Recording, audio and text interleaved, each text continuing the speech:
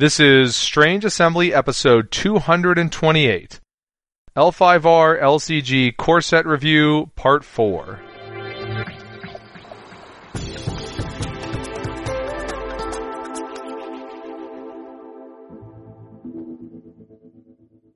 I'm Chris Stevenson. Here with me today are Jay Earl.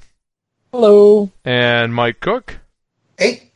And we are here for our fourth and final L5 card-by-card review episode of the Legend of the Five Rings, the card game core set. Part 1, if you haven't listened to them, Part 1 was Provinces and Neutral Cards. Part 2 was Crab and Crane. Part 3 was Dragon and Lion. And this episode, that means we have to get Phoenix and Scorpion, and then we'll be done. Phoenix and Scorpion and those other guys, which we are going to do in one episode. So this one will probably end up being a bit longer. But I also want to mention, if you have not seen it yet, running through November 14th is the Jack Vassell Memorial Fund auction on Board Game Geek. And you can find out details about what the Jack Vassell Memorial Fund is at jackvassell.org, jackvassel.org. But the short version is it is a charity that distributes money to gamers in need, and we are auctioning off, as we have done for the last several years, basically an episode of Strange Assembly. So you get to be on the podcast, I'm assuming you want to be on the podcast. You get to pick what it's about. You may have recently heard our episode with Roy. That was where he got to be in the Fantasy Flight booth and meet Chris Peterson and all that. That was through his win in the 2016 version of this auction. So if you go to our website, strangeassembly.com, and you look at one of our recent episode posts, or if you're on facebook.com/strangeassembly and one of the episode posts, you can see a link to this. It'll take you directly to the item on Board Game Geek. Again, that runs through November 14th. So if you go do that, I know L5R players have a history of charitable contributions, and so I'd like to see that continue as we have moved into the LCG era. Of course, your episode does not actually have to be about L5R. We can make it about some other completely different game, but since this episode is all about L5R, there's a good chance if you're listening to it, you care about L5R. So, we're going to Phoenix. We've already hit the province, but we have everything else left. So, Jay, Mr. Phoenix, why don't you run the show for this one? Alright. So, start off with the Stronghold. Stat-wise, it's a pretty typical Stronghold. 2 Province Strength, 7 Fate, 10 Influence, high 11 Honor. Ability-wise, it's probably one of the least exciting Stronghold abilities, just because +2 Glory is hard to capitalize on. You need something else to really care about that. But it's definitely not the worst Stronghold, so. Plus it lets you play the best clan, so. It can't be the worst Stronghold because we haven't gotten to that one yet. Right. No, and we won't, because that's not a real clan. Yeah, this one's interesting. It's comparable to the Dragon one in a way, in that, right, the Dragon one is if you meet the right conditions, you give your character +2/+2. The Phoenix one is if you meet the right conditions, you give your character +2/+2 or their character -2/-2. It's just not as automatic to meet the conditions. Yeah. I mean, yeah, that's the real problem, is the most common way to get benefit out of this, that is honor and dishonor, and those are just hard to come by a lot of the time. Yeah, I agree with you. It's less, it's not as exciting amongst the Strongholds. It's not bad, but it's not exciting. Right, it's not bad, but I'm also looking forward to seeing what else we get. Presumably at some point they'll give new Strongholds out and do something more interesting with it. Yes, if nothing else, one, I think they would do it anyway, but also the naming of the strongholds, right? If you plan this for this to be the one and only faction card, you don't call it Asawa Mori Seido or something like that. You would just call it Phoenix Stronghold or something more generic. Well, no, then it would be non-unique. Have you not been paying attention? The uniques get names, the non-uniques are the generics. Okay, it'll be Kyuden Phoenix, unique. There you go. And yes, I'm aware that I've been around a while. I'm aware that there's not actually a place called Kyuden Phoenix. At least 3. But that doesn't mean they couldn't name a card that. People. No. Anyway, jumping over to the personalities, you're going to start off with the naive student. He's a 1-cost character, dash military, 2 political, and he has sincerity, which means when he dies, you get to draw a card. He's good. You should play him because cards are good. Also, I like drawing cards. Yeah. Also, 1 cost for a body is, in my opinion, is a good thing to just be able to have bodies out cheaply. Next up is the Shiba Peacemaker, who's also a 1 cost. He's got a whopping 4 military, 1 politics, but he can't go on the attack with that 4 military. But, sometimes you just need somebody big to defend, so I like him. He is big and cheap. Yeah, exactly. Again, it's good to have some cheap bodies, so, you don't buy your champion, buy nothing else, and then get Way of the Crab to the face. Yeah. Yeah. That is a relevant consideration against the crab. Yeah, no reason I would bring that up or anything. No. Then rounding out our 1-costers is the Solemn Scholar.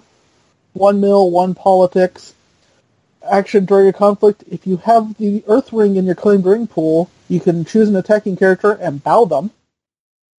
Earth is not high up on my list of rings that I want to be getting, but when the Solemn Scholar is on the board, it's a really good ring to have. Bow is a pretty strong ability to be able to resolve, and thanks to the lack of relevance and presence, you don't even have to send them. They can be sitting bowed at home from grabbing you the Earth Ring and still get their ability off. Yes, they can. Yeah. And Earth is never... It is not necessarily the most exciting ring right at this very second, but it's never a bad ring.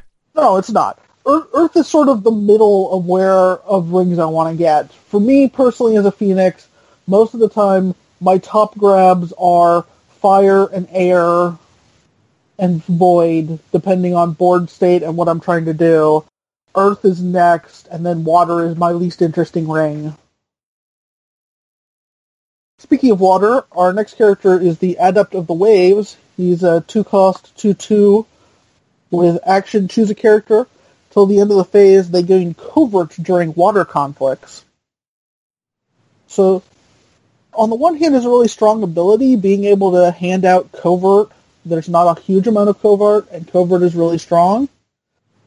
On the other hand, water is, as I just said, probably the ring I least want to be grabbing.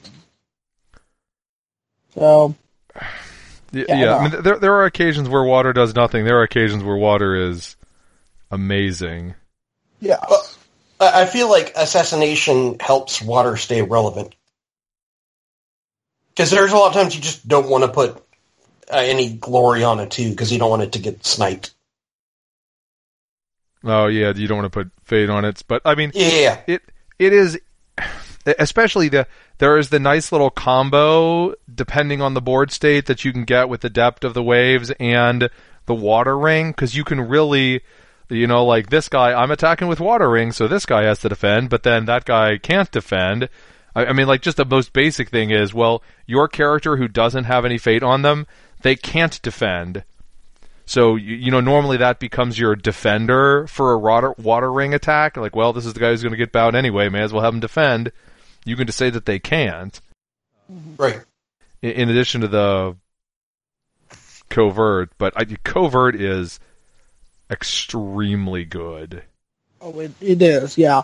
And it's entirely on the fact of just how strong covert is that the Adept is still playable. Because, again, I don't care about water rings. Alright, next up, the Asako Diplomat. 2 cost, 1 military, 2 politics. after they win a conflict, choose a character, honor or dishonor that character. So their stats aren't particularly exciting, but Phoenix so wants the honorable status that you pretty much right now need to be including the Asako Diplomat just to push in some honor tokens and really get your engine going. Yeah, I feel like the Asako, of the characters we've talked about so far, the Asako Diplomat is the first one where he's not just firmly in your deck and you're like, yes, this is a good card to have in my deck. Not that you don't include him in your deck, because, yeah, that does help with the stronghold, but it's not efficient and you do have to win. But, you get to, as long as you can win one, then the follow-up attack, or the follow-up conflict, you're going to be much stronger. Well, and you don't have to break a province or anything, you just have to win. Yeah. No, yeah, it's definitely one that goes in the deck, but you're not super enthused to buy. Hopefully at some point we'll have enough honor in other cards that we won't really have to play with the Diplomat, but that's not where we are right now. So next up is the Meddling Mediator, the 2-cost 0/3. Action: if an opponent has declared 2 or more conflicts against you this phase, either take a fate or an honor from them. So this to me is somebody that you're including because for 2 cost you're getting 3 politics, and 1 game in 3 you'll actually get to steal a fate or an honor and be extra happy for that. What? I mean, I know we've talked about this before, where I think my experience involves multiple attacks, 3 or 4 attacks around more than yours does, but once every 3 games you're going to get to trigger this? I mean, if you put out Meddling Mediator and that stops your opponent from declaring a second attack, that's fantastic. If you get to steal a fate, that's fantastic.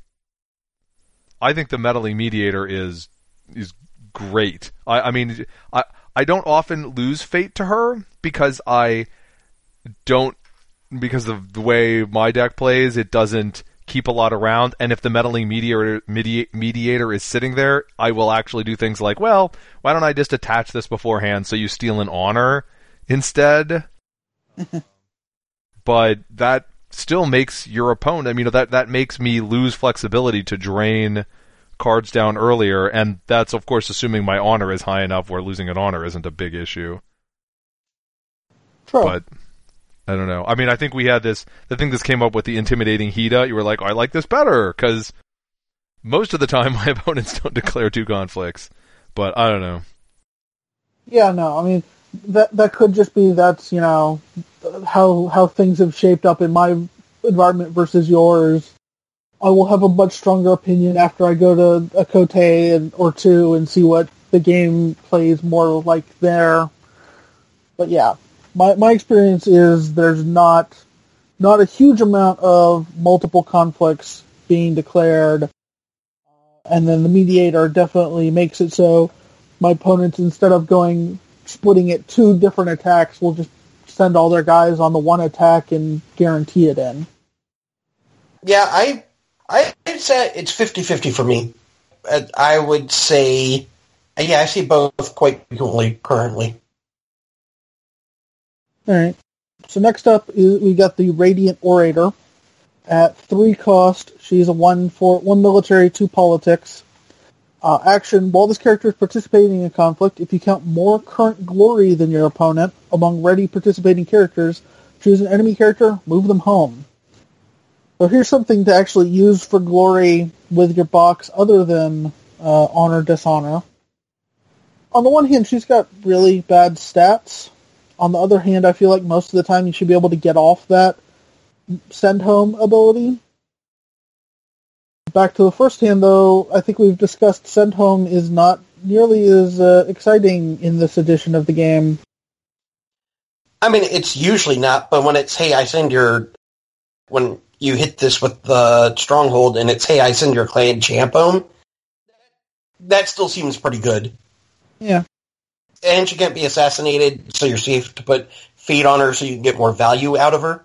if you get 2 moves out of her, that's essentially the same cost as 2 of the routes or outwitted, and it's a much easier thing to hit that you're almost guaranteed to hit.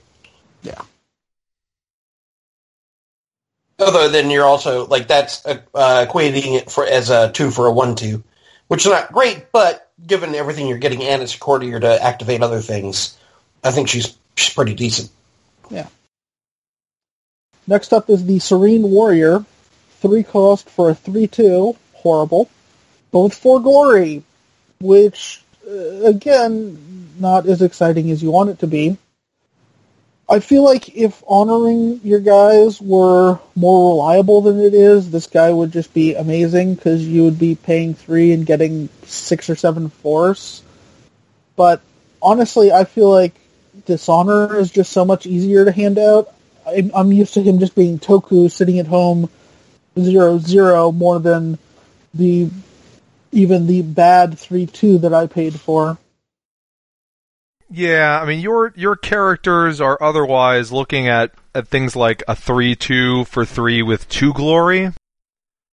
You're gaining 2 glory and then losing an ability. Yeah. And the glory is harder to reliably use.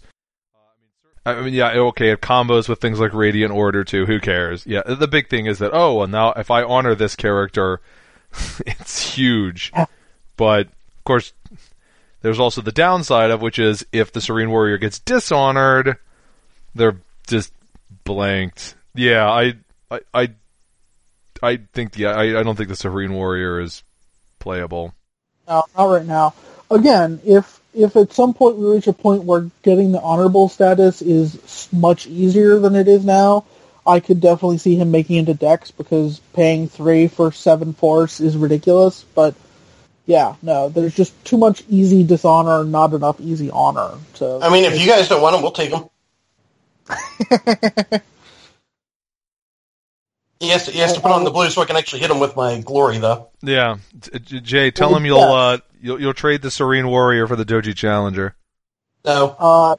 Nope, not happening. I'll trade the Serene Warrior for being able to play your way of. Fair. I think that would work out well for the Phoenix. Yeah, heartbeat. Alright, next up is the Shiba Yojimbo, who has the same stats but with 2 glory, but also keeps your Shugenjas happy. Interrupt when the effects of a trigger ability that targets a Shugenja you control would initiate. Cancel them. I really don't see this not going into Phoenix decks for a while, unless we get some weird no Shugenja deck. Yeah, that's not going to happen anytime soon. Oh, yeah.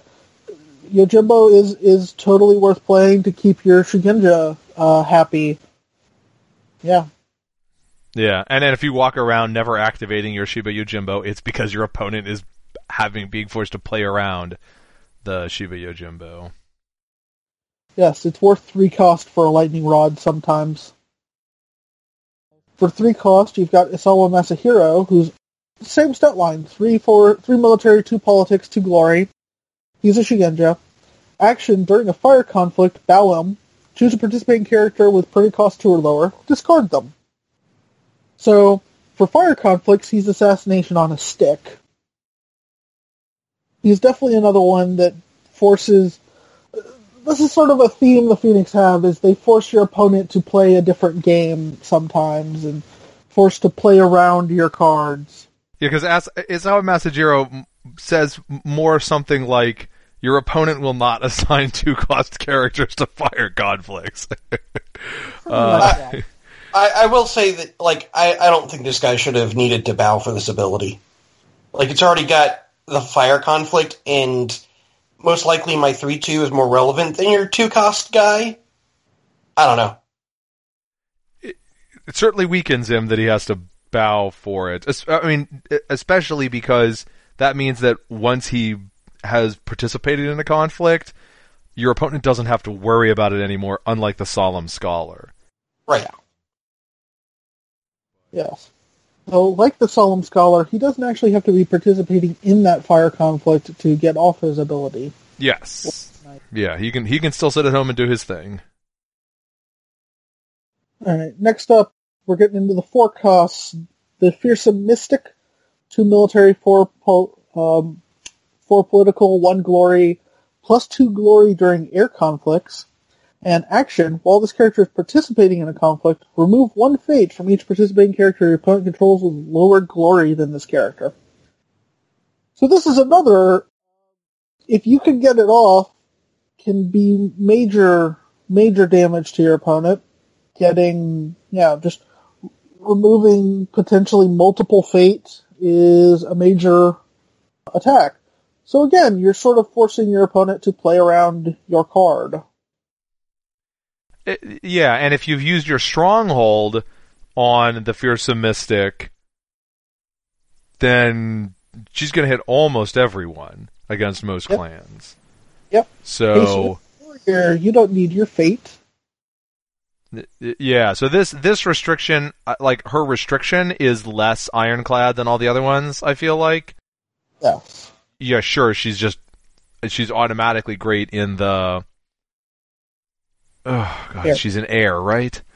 I wish Yeah, these symbols... air. I wish the symbols for fire and water and air were more distinct, I gotta say.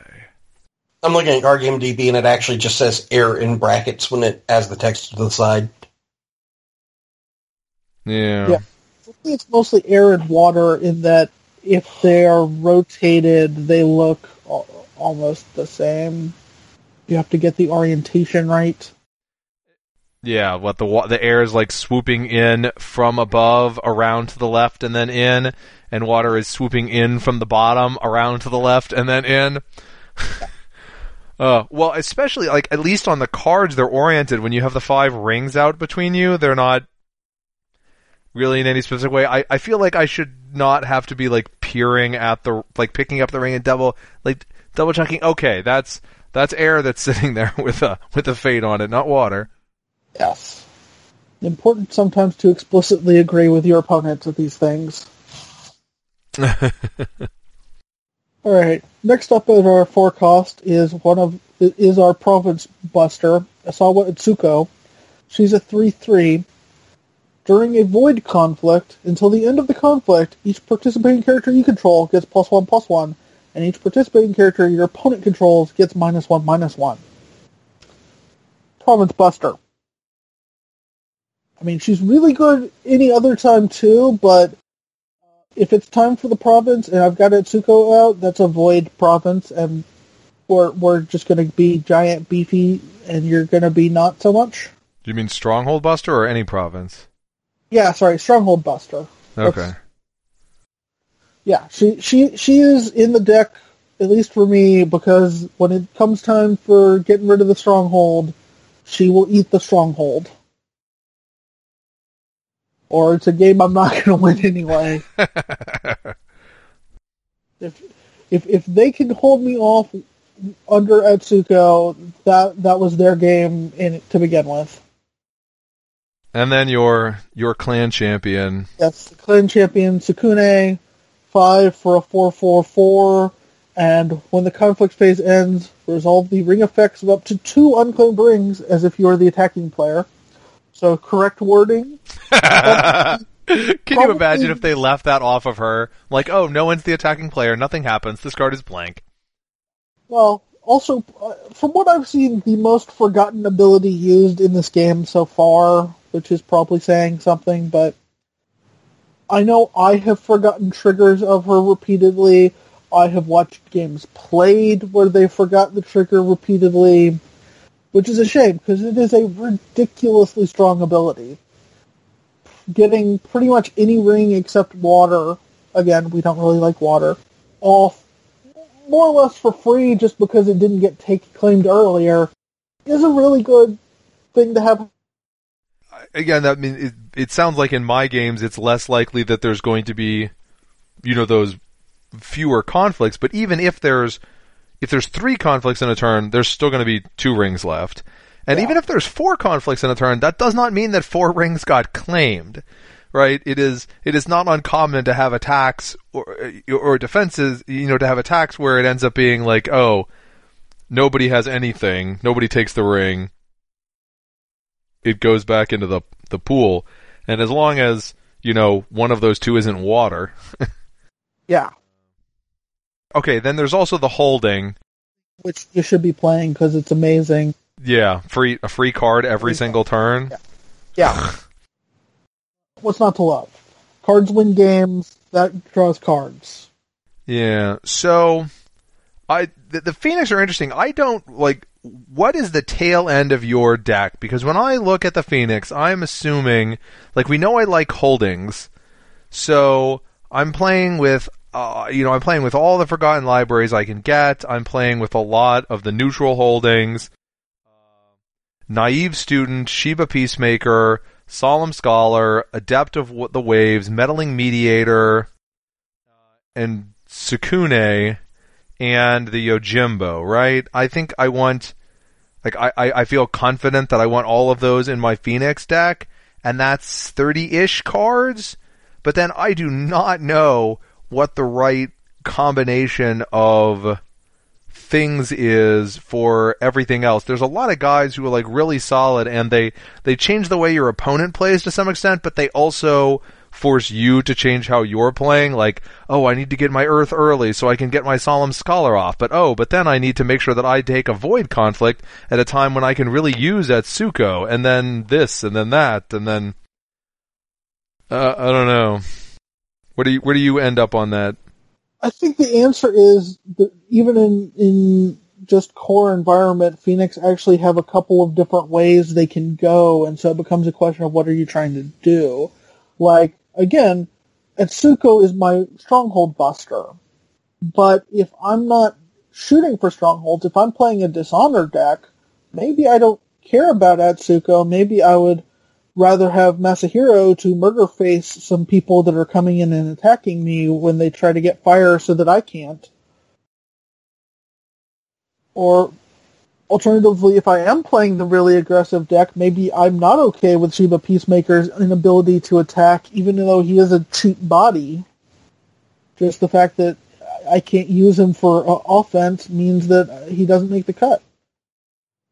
So yeah, I don't know. I'm not a good enough player to really have a good answer for this.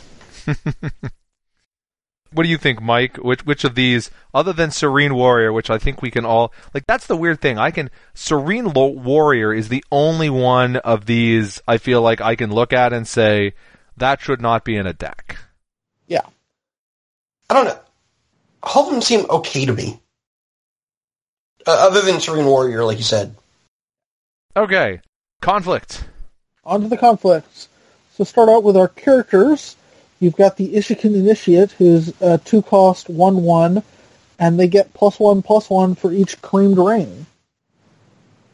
Again, this probably going back to our differing experiences. If you're seeing 4 conflicts a turn, and so they're going to be a 4/4 for that 4th conflict, probably pretty worth your 2 investment.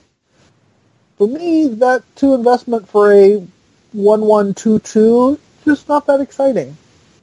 I'm actually not that excited about the Initiate generally. It's really hard to hold back that much fate until the final one. And unless literally 3 rings have already been claimed, then she's a 3/3 for 2, which is good, but that's a very conditional 3/3 for 2. The fact that she baselines at a 1/1 is painful. I mean, I guess you can probably always afford to make her as a 2/2, but a 2/2 for 2 is if that's all you're getting. So I'm actually not hot on her.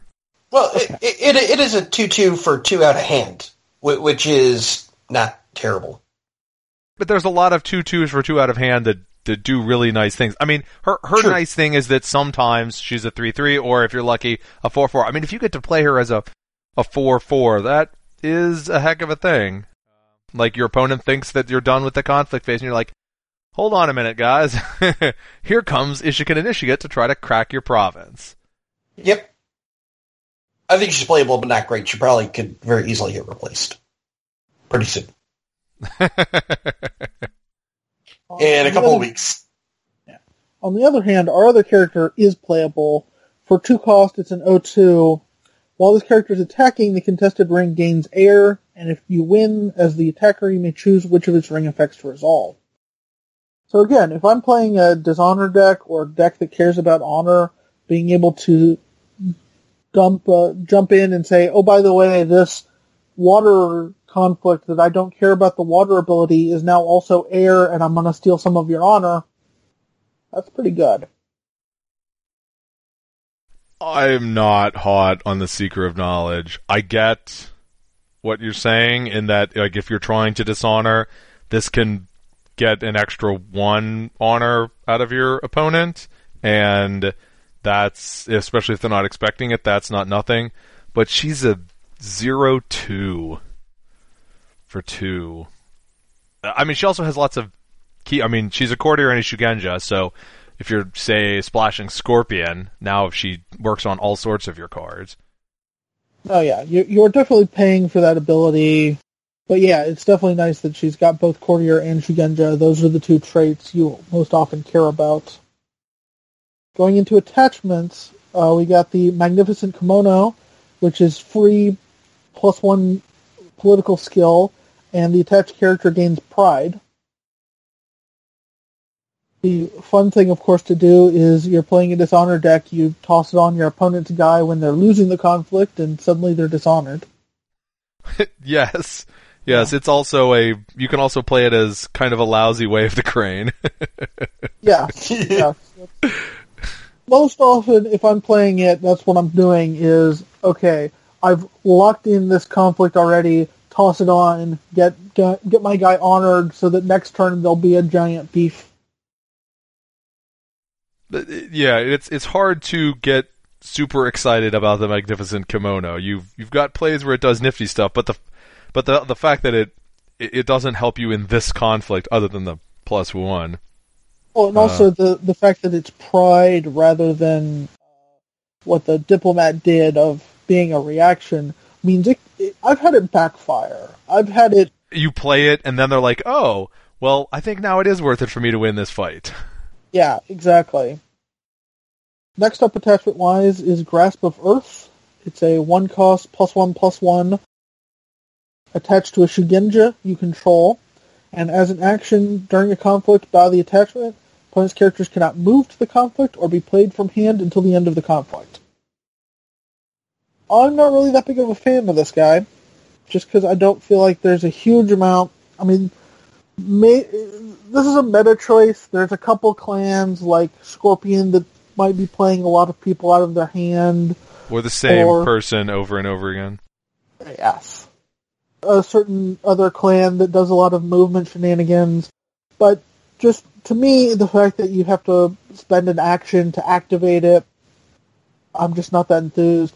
And also, right now we don't have the all Shugenja deck, so I've had games where this is in my hand and I just don't have anyone in play I can actually put it on.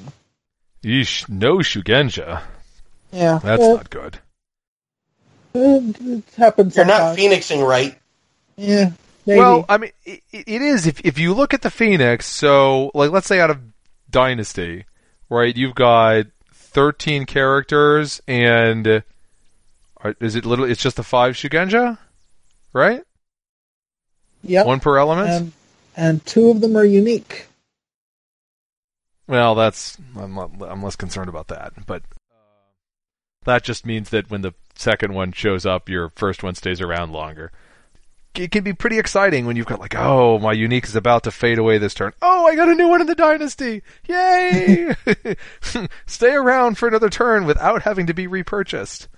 But no, you do only have 5, and that's one of the issues. If you, right, when you go back to the Dynasty, we're talking about who do you play with.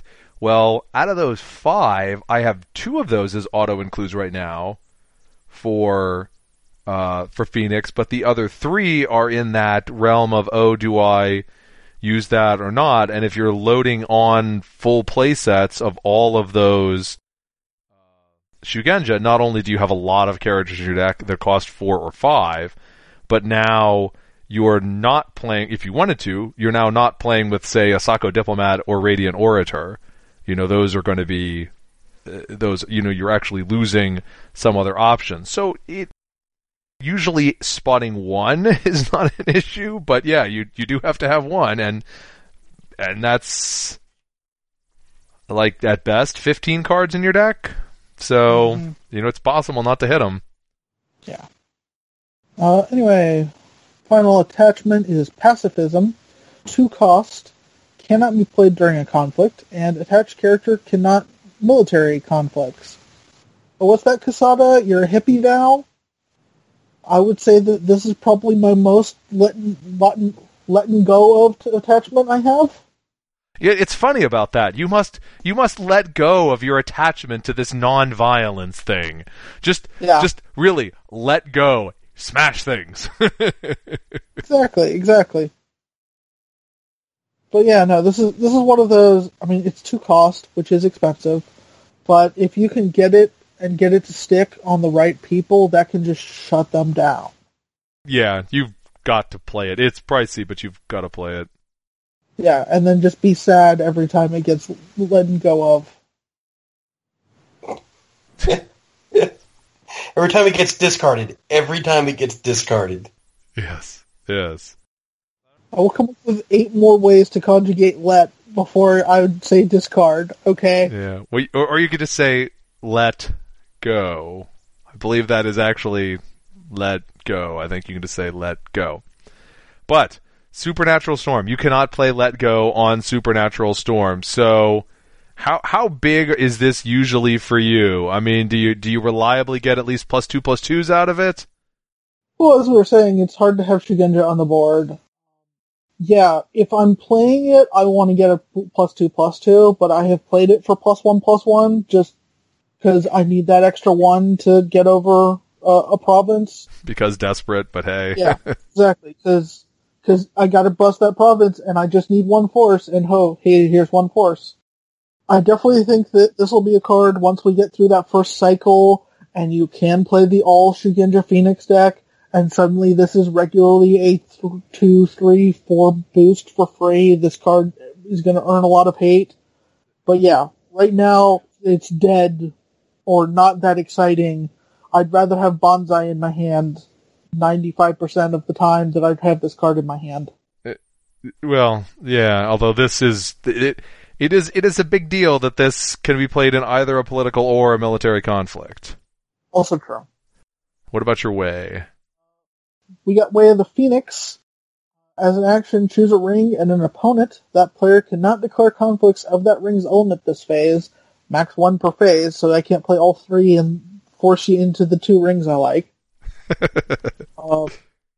But yeah, no, I like Way of the Phoenix. It gives you some interesting ring control effects. You can lock it down so you can get that giant pile of fate. If you are desperate for one of the rings, you really need fire or air, you can more or less guarantee that you'll have a shot at it.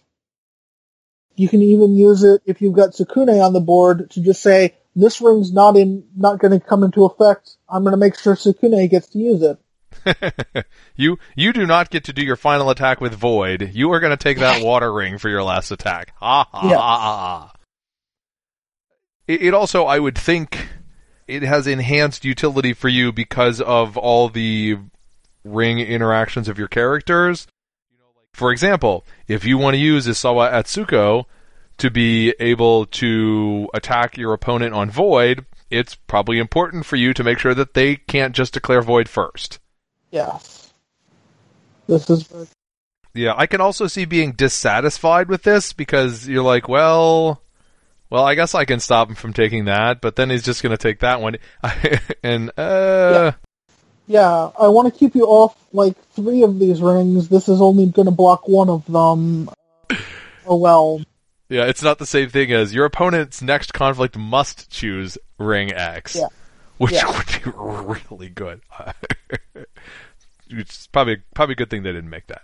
No, yeah. That would be way too strong. Okay, let's agree that Against the Waves is ludicrous and move on to Know the World? I'm okay with that, yeah. No argument here. Yeah. Oh, what's that? I just paid 1 to bow your champion, Chris? Yeah, that actually happened today. Ah. Yes, we're right. We all keep saying bow is good.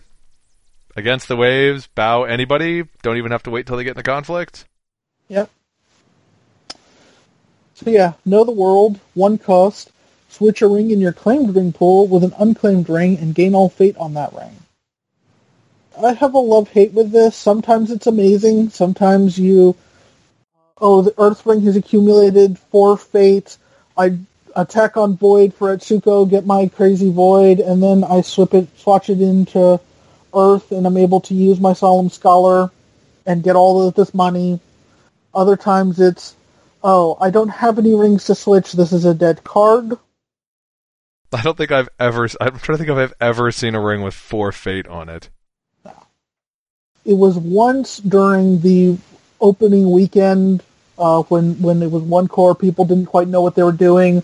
My opponent was Dragon and kept using guys that paid fate out to the same ring. And then didn't claim it himself? Yeah, didn't quite understand why that was a bad plan, and yeah. Yes, and then the mighty Display of Power. Display of Power are 2 cost.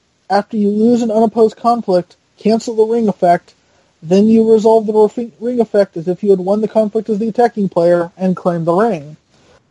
So, you still lose an honor because you didn't defend it. You still potentially lose the province, but you get the ring out of it, so that's nice.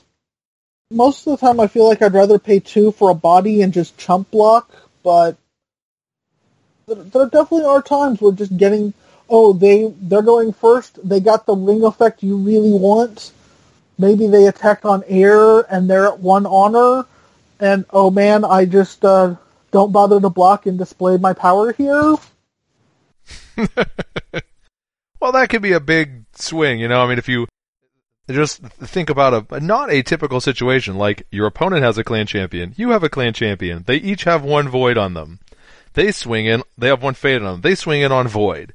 You just went from your clan champion dies to their clan champion dies at the end of this turn. I mean, that's a very common sort of situation. That is true. If you Display of Power the Ring of Earth, that's like a 3-card swing once you take into account that you lost the Display of Power. Yeah, it's not horrible, it's just that 2 is, scary sometimes.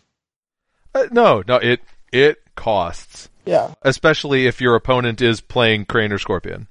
Yeah. Oof, yeah. Yeah, so I'm less impressed with the Phoenix's at the moment with the Phoenix's conflict options, although it's less important how impressed one is with the conflict options because there's a lot of solid neutral conflict options. But there's several very top-heavy cards, and that is important in the long run for a clan. Mm-hmm. But Against the Waves is great, and Supernatural Storm is only going to get better. This is true. Yeah, and as long as you're willing to pay 2, you've got some crackerjack cards too. I think once we reach the point where there are enough cards out that you can build a reliable pure Shugenja deck, a lot of these options become much stronger than they are right now. Yeah, it'll be interesting to see if they continue to make Shugenja that are tied to the rings. Does it become the right thing to continue to have a spread of lots of Shugenja covering lots of different elements, or is it more beneficial to sort of load up on them like, well, if I don't win Earth, maybe that's not good, but if I have this guy who who I already have a character who gets enhanced when I already have the Earth ring, and now I have a character that makes me want to get into Earth conflicts. Right. In that Earth ring to begin with, yeah. Yeah, I feel like we're probably going to see, after you reach the threshold for the All Shugenja deck, the next threshold is going to be, okay, now I'm a 2 or 3 element Shugenja deck. But who knows what the future will bring us, other than Kate, who was awesome. Yes, another 5. Everybody's getting another 5. We'll have to start deciding how many of those you can afford to have in a deck. Since it's like, my turn is playing this character. Yes. And my turn is killing my 1-cost Chud to kill your 5-cost guy. Oh, they have a crab. Yes. It turns out that it's ill-advised to buy nothing but your clan champion or another 5-cost character playing against Crab. That's not bad. Spoiler alert. Spoiler alert, yeah.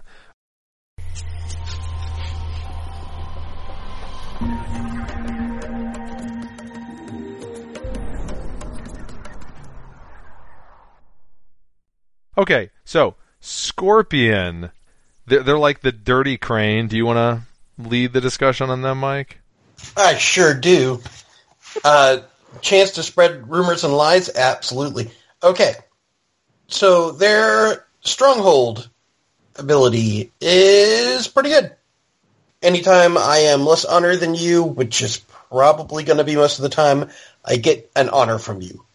This really helps when you're like trying to drag them down, right? You can do things like, I heard that Assassination is one of the best cards in the game, and this helps me basically play it for a lot less.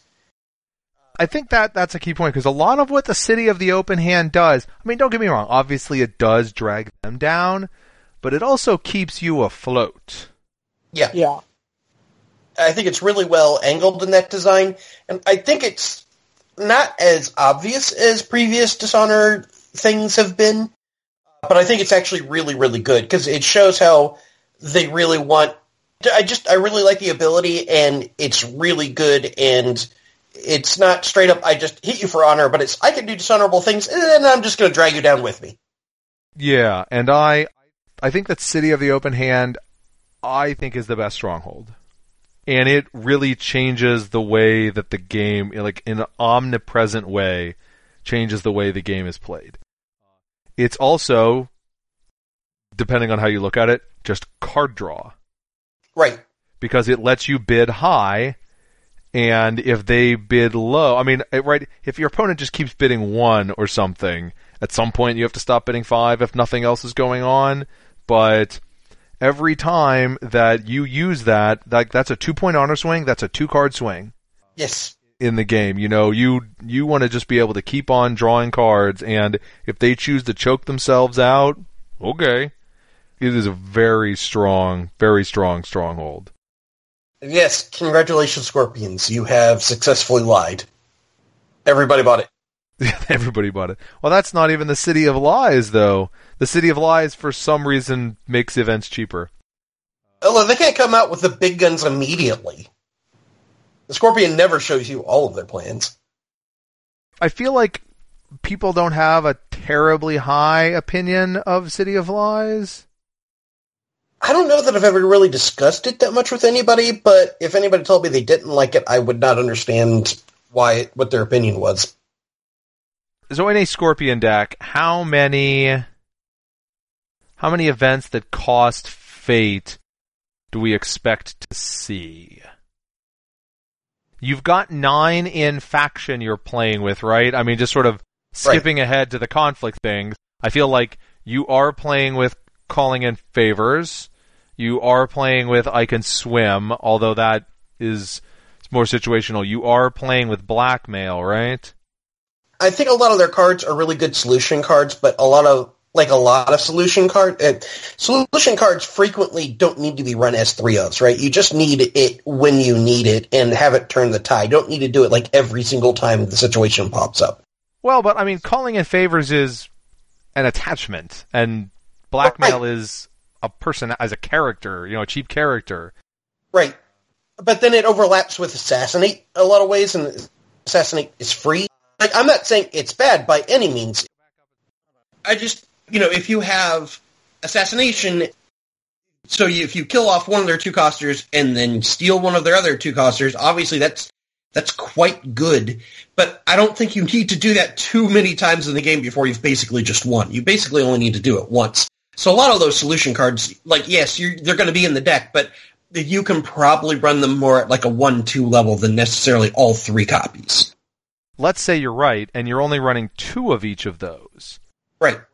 That's 6 events that cost. And then you're going to play with, right, we've all talked about how, well, route and outwit are okay. Mm-hmm. You get route, outwit, you get charge, you've got a couple of good charge targets. I don't want to bag on City of Lies, and I think it's a bit underestimated because I still think that holdings a lot of times are underestimated. I think that's kind of the recurring theme of this 4-part series is Chris likes holdings. Chris is a secret Yusuke. But there's never a turn when draw a card is bad.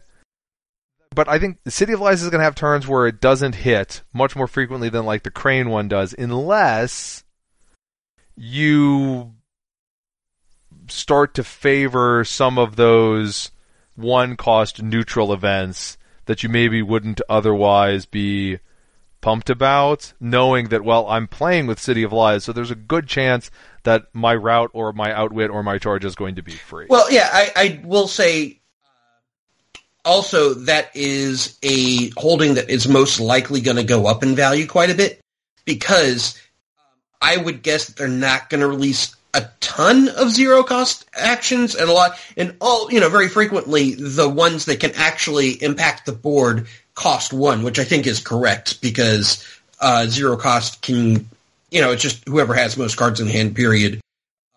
And I feel like this game is much better balanced around actions that impact the board actually cost you, so you have to plan for them, and it's not just whoever has the biggest hand size.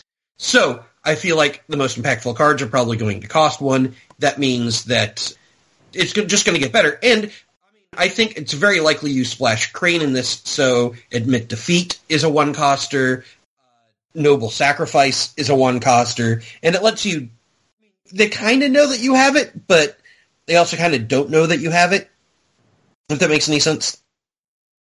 That is a good point. Your splash is a place that you can bring things in, and Admit Defeat is very good. Although, are they on a... They're on a secret roll, so they just get the 10 influence. So what? Yeah, admit defeat. I guess if they wanted, they could play with 5 of those. Although I want to be like, okay, I don't care if I'm Scorpion. I got to find a way out to honor my guys so I can play Voice of Honor, because those event negations are so good. Yeah. So what about the Dynasty side? Dynasty side, Bayushi Liar seems real good. He's stupid good. The dash is a real thing, but honestly, having Glory 0 is really nice. You can't boost him, but they can't dishonor him out. Just being able to draw a card for 1. He's 3 political. He's basically everything you want. 0 would have been nice, but then he probably would have been way too good. Yeah, I mean, we thought Matsu Berserker, who's a 3- for 1, was great. This guy is a dash 3 for 1, and he has Sincerity. You could literally take the Sincerity off of him, and he would still be good. And he's a courtier, which is a very relevant keyword. Yes, it's an extremely relevant keyword for the Scorpion. The Bayushi Liar is amazing. He will be played for ages to come. Yes. He's literally the same as Naive Student, but 1 more politics. Yeah, he's ridiculous. He's a very simple sort of card. He's not a flashy card. He's ridiculous. Yeah. So the next one is Bayushi Manipulator. I think this card stays in until you find something else to replace him with, most likely. If the honor dial is permanently changed, maybe I would like him better, but because you are only increasing the value and not the actual value on the dial by 1, basically this is okay, well, they went ahead and went for it, and they want 4 cards or 5 cards or whatever. And you know what? I don't need to drain him for that much, so I guess I'll just go ahead and get an extra card this turn. And then other than that, he's like a 1/1 for 1 courtier. It's okay, kind of bad stats. Yeah, so I don't particularly like the Bayushi Manipulator because he still costs Fate to bring out into his things, but I think that if you want to use the Bayushi Manipulator and think about the value of him, you think about him in terms of just card draw. That his card says, reaction, during your draw phase, draw a card. Yeah.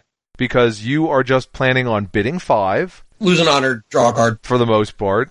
And then it lets you turn it into a 6.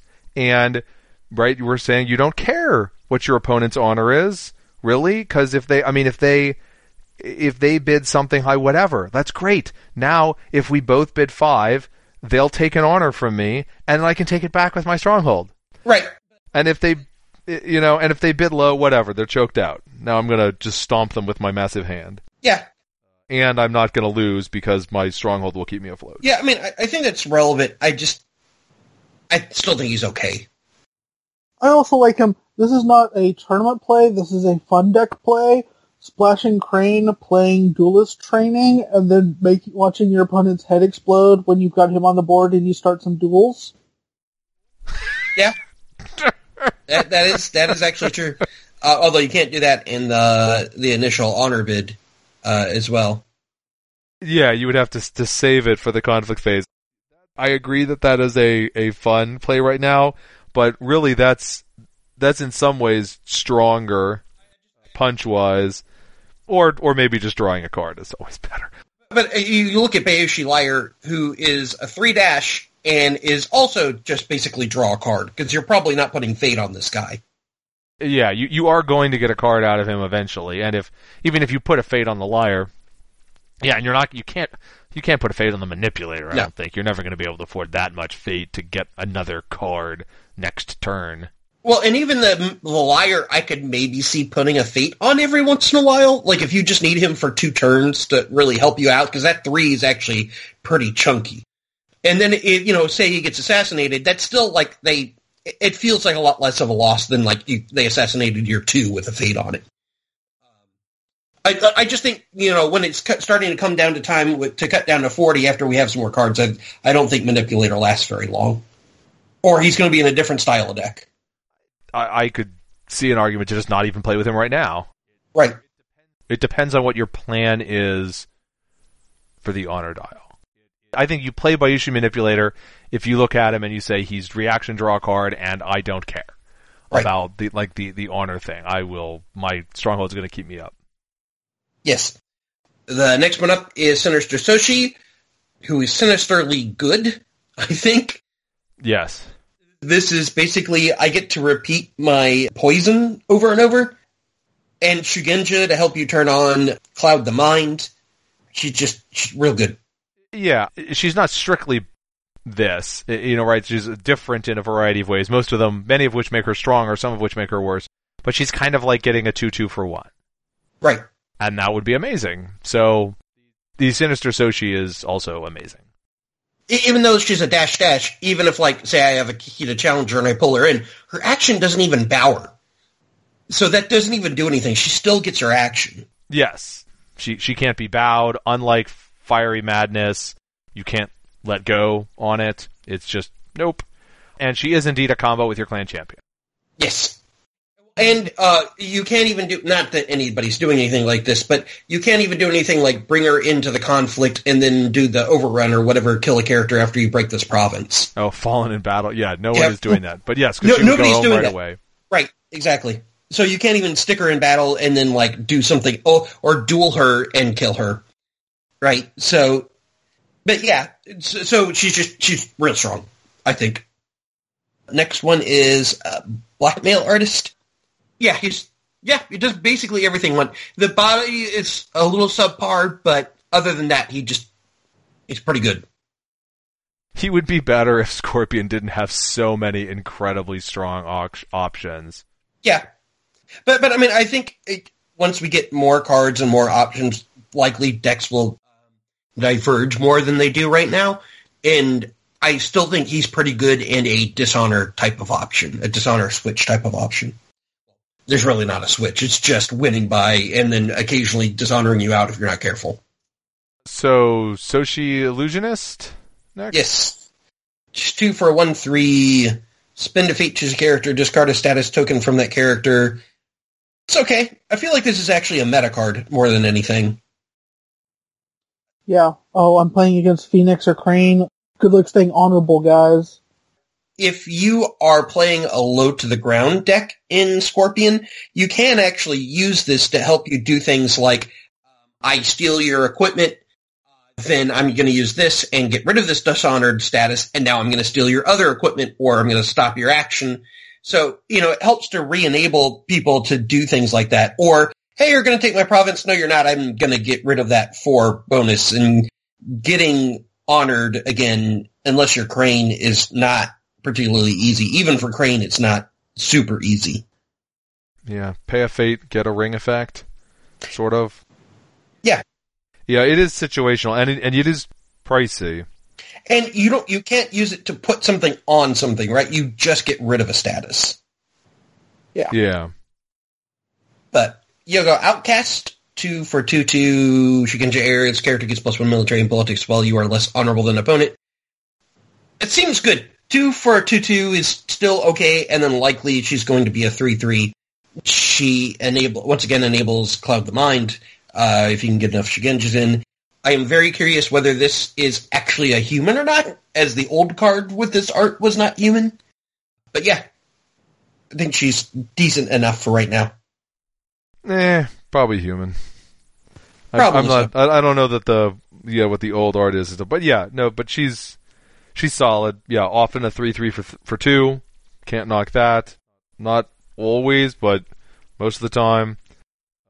Oh, I guess that's true because in the old one she was some type of spirit, and if she was Soshi, I could see more likely. But as a Yogo this early, she probably is just a human Shugenja. They might, but they haven't really dipped into that too much. I mean, anybody could later. It turns out to be, hey, right? All the Scorpion are shadow branded. Surprise. So talking about branding, you've got your young rumor monger, is a 2/2 for 2 courtier, and whenever somebody would be honored or dishonored, you choose another character, and that person gets it instead. Controlled by the same player. I think this guy is actually quite good. A lot of times you really do care which character is getting honored or which character is getting dishonored. So he really can mess things up.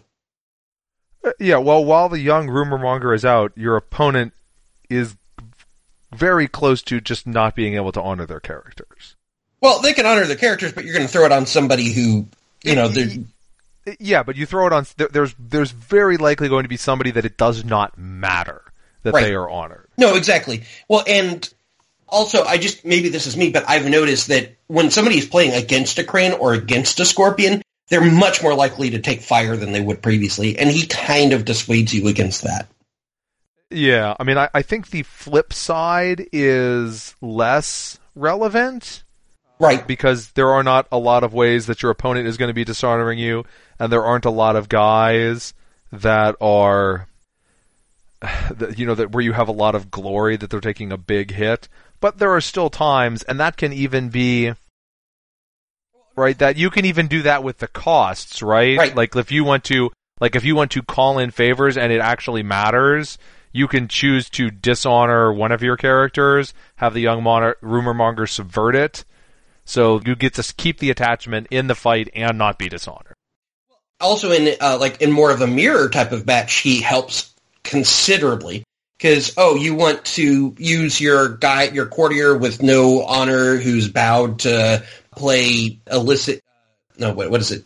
The documents that cancels the Forged event. Edict. Forged Edict. I don't know why I couldn't think of that. You want to use them for Forged Edict? No, your person that you put out with 2 fate now is actually going to be dishonored. So, good luck getting them re-honored and back into relevancy. Yeah, your character is... Yeah, maybe they're actually dinged, and it is important in this that, you do have to double-check to make sure that you actually have enough courtiers out to pay the dishonor costs on these sometimes. And at the end of the turn, your character that was going to be dishonored and is leaving, now the person with fate on him has dishonor and is much less likely to be able to pay that cost in the future. So that strips away options, which is really good. Probably less good in not mirror matches, but still seems really, really good. Really decent. But next we have the favored niece, who is definitely favored by basically everybody, I would think, because I think she's really good. I've heard card cycling is real good. Scorpion tends to be a combo deck. Scorpion tends to be exactly the type of deck that wants to see the exact cards it wants right when it wants it. And hey, if you're splashing Lion, you can use Ancestral Guidance. Right. Well, and she's one of the only characters that actually has... Well, I guess she's not one of the only characters, but she's a character that actually has glory, so getting her honored actually is relevant because she can bust a province. She can bust a military province if she gets honored. She's the cheapest character who actually has glory, for better or for worse. Right. All the other ones who have real glory are the 4s and 5s. And the 3 does keep her assassination proof, so that's actually kind of nice. As has been pointed out by other people, I quite like that her ability is limit twice per round, but her flavor text is, not once in her life had she needed to ask twice. I had missed that. But she can, if she can, in fact. But she never needs to. So, Shishiro Actress, there are so many crazy tricks you can do with Shishiro Actress, most of which involved your bowed Shishiro Actress who already participated in a conflict disappearing and, becoming some 3/3, or 3/2 or whatever from your opponent's discard pile. Yeah. She's extremely good. Every Scorpion deck will play her for, they will just play her. I also think that most of the clans, I think they did a really good job matching the theme to the cards that are in play for the most part. But the Scorpions seem like they're one of the best because all of their cards just feel very Scorpion-y, and most of them actually do what you want them to do. And this is like one of the perfect examples of that. But yeah, so Shishiro Miyako is the next character. After you play a character from your hand, your opponent must select one and discard one card at random from his or her hand, or choose and dishonor a character he or she controls. I think she's okay if you... Well, I don't know. If you're willing to do more of a character from your hand type of deck, she's way better. I feel like she's mediocre to maybe low card right now, but she very likely will get better, especially when you look ahead at the... was it the Adept? It's the 2/2 for 2 that you can bounce up into your hand. Obviously, this is like a perfect combo. Yes, the Adept of Shadows will let you trigger Miyako every turn. I mean, and how long does she stay around? Maybe let's say you put 2 Fate on her. You're never going to put more than that. Right. But if you put 2 Fate on her, you might have to trigger it 3 times. But I mean, your opponent discarding a card, and it's a random card. It's not their choice. It's a random card, or dishonoring a character. Either of those is a very strong effect. Yeah. So yeah, I mean, you do have to be playing with the conflict characters, but you have one conflict character who you can play over and over again, and you have another conflict character who has covert. Yep. So that's certainly good. I mean, there just are not a lot of, are there any bad personalities in the Scorpion? No. Not really? Yeah, I mean, there isn't anybody here I can look at and say I would not play. I mean, right, Phoenix, we kind of had this with Phoenix. We're like, okay, well, there's one. Obviously, not everybody's going to make it in. That's the thing. I think maybe Miyako, one of the downsides for her, I don't know if you play her necessarily as a 3F because just number one, that's going to be hard to coordinate. But also number two, it actually just brings down your density of courtiers and shugenjas, which is probably more important at this point, since she's a Bushi Shinobi. That is a thing. Which is not bad. I think she could actually be the core for a different deck if you get more of a Shinobi type of deck. And then you're probably very much more likely to be playing characters from hand, in which case she's great. Because you could Splash Lion and, oh, hey, did I lose a conflict? Well, hey, I get this guy for free, and now I get to discard a card out of your hand. Then you get to the higher part of their curve, which is just all hits. Yeah. Bayushi Yunako is effectively, at a minimum, is a 4/4 for 4. And is probably going to do something a lot better with that. Yogo Hiroi is not as good as the Doji Challenger, because he's more, and he can't really do his thing on military very well. I mean, he can, but it's pull in, and there's an actual automatic built-in punishment for pulling the character in. There's no downside if you lose the conflict, if you just really wanted to get that character out of the way to clear the path for a later conflict. But be able to dishonor them too, and Harpoon, which is a super strong effect. Again, right, you're like, Bayushi Yunako, you were playing 3 of these. Byoga Huroi, you're playing 3 of these. Bayushi Shoujo, you're playing 3 of these. You're playing with all of them. You're happy to play with all of them. Yeah. Well, and Hiro actually has something up on the Kakita Challenger in that he actually can do it on defense. Yes.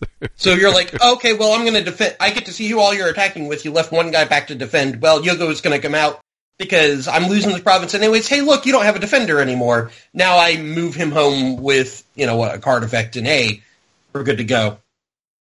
Yeah. So, on to their conflict. I guess we kind of already hit Adept of Shadows. Adept of Shadows is an amazing and dumb card. In some ways, it's like my thing about Ancestral Daisho and Katsuki's method, where, okay, you're not really excited to pay 2 for a 2/2 any one time that you play it, but hey, it does come back. It does let you play it again and again if you are so inclined. Well, and the thing is, you can put her in multiple times, so she can actually attack and defend every single defense, as long as you're willing to pay all the costs. That is true. That's also 8 fate. And 4 honor. 3 honor. And 3 honor. Yeah, I mean, that's really pricey. I think I'm less enthused about Adept of Shadows than a lot of people. I've seen people splash Adept of Shadows. I feel like I've got to have a better splash than her, but... Oh, no. There's a reason she costs 3. There's a reason why she's 3 influence. Very frequently, 2 cards out of your hand just takes a province with her. You have 2 people on the board, right? Your Dynasty flip's not super exciting. You pay 3 or 4, and you've probably got 6, 7 left. And then people come swing into you, and you're like, okay, well, I'll defend. And then out of nowhere, you drop her, and then you drop a weapon on her, and she takes a province, and you pop her up. You drop her again, put another weapon on her, a fan, and take a different province, and then pop her back up. I've won games just off of her. It doesn't happen all the time, and people start to, learn it, and when they assassinate, it kind of sucks, but it doesn't really suck that much more than anything else, I don't think. Well, yeah, I mean, she dies to assassinate, your opponent still lost the 3 honor, But unassuming Yojimbo is, again, Covert is so good. And she has, that 3/1's a pretty beefy stat line for it, too. Yeah. You only need one other character, and very frequently she's going to mean their one defender they left back is not going to do anything, and you're going to take that province. Yeah, and any kind of boost will take a right? Oh, look, you're talking about having a sword? Here's a sword. Right. Crack. You can also, put Fate on her when you play her too. Oh, do I have my 1/1 young rumor monger I just, for whatever reason, didn't defend with? Well, he's coming with me, and now if you don't do anything and I find a 4, we just crack it. Well, the young rumor monger is a 2, and she's a 3, so they'll break even a 5.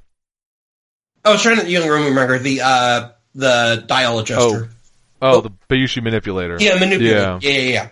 But but even 2, that's 5. That cracks basically every province that's not Ancestral Lands? That's probably under a stronghold anyway if it's being played with. Right. So, most likely. And then you're not going to because there's a province booth from the holding. I mean, you're just a unassuming Yojimbo's probably not going to take a stronghold. I've gotten pretty close. Okay, so you're really enthusiastic about Adept of Shadows. We've got Court Mask. That's the attachment version of Adept of Shadows. I think this is pretty good. I don't think it's as good as the Adept or a couple of the other, or unassuming Yojimbo, but it's pretty good, and the influences cost is real low, so it's not a bad splash at all. If you're in a matchup where you're not caring that much about honor, or if there just hasn't been a whole lot of assassination target opportunities, it really does a pretty good job, and a lot of factions really need politics help. And a +1/+2, it's pretty decent for 1. It's one of the only items that actually costs where you actually get more stats than just the free ones.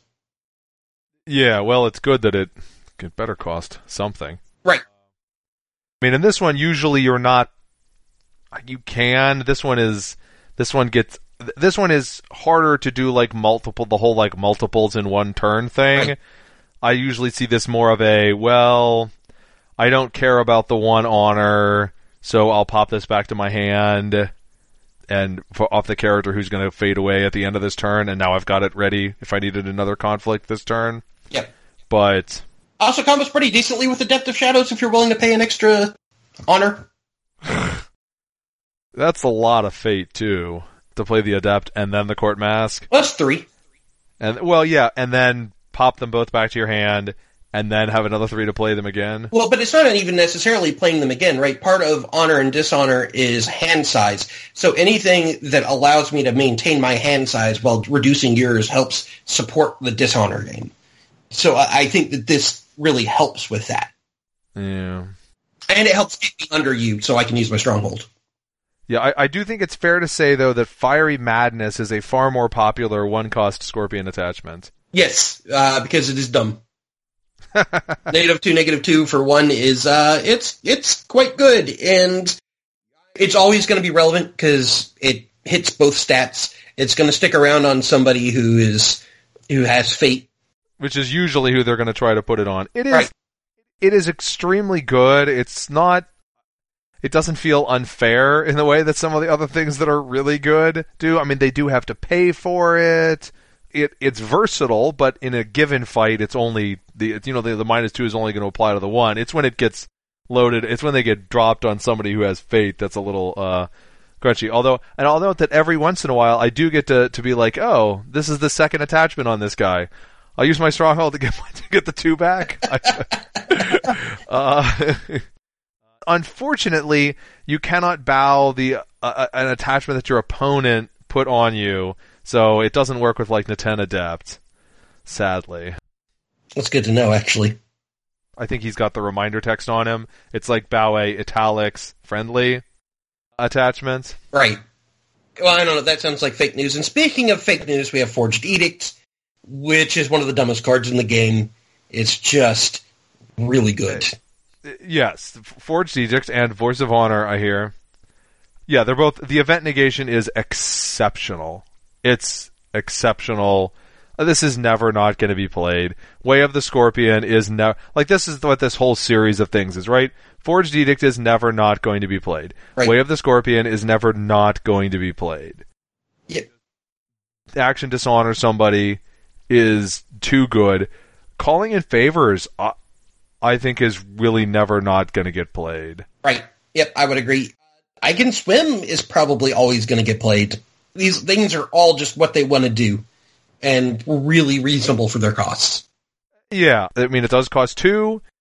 It does have conditions, multiple conditions, but like I say, like when we were talking about with the Manipulator, if your push with the Scorpion is just, I bid 5, especially once your opponent starts, if your opponent gets worried about their honor or something and all of a sudden starts bidding 1, I guess as long as you always bid a 5, you're safe, because the dial can never be higher than 5. Like the Manipulator changes the value of the bid, but not the dial is the same.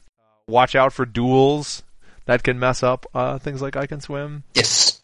If, when the duels actually come up. But, yeah. Now, continuing to push up, though, Ambush. Is bad?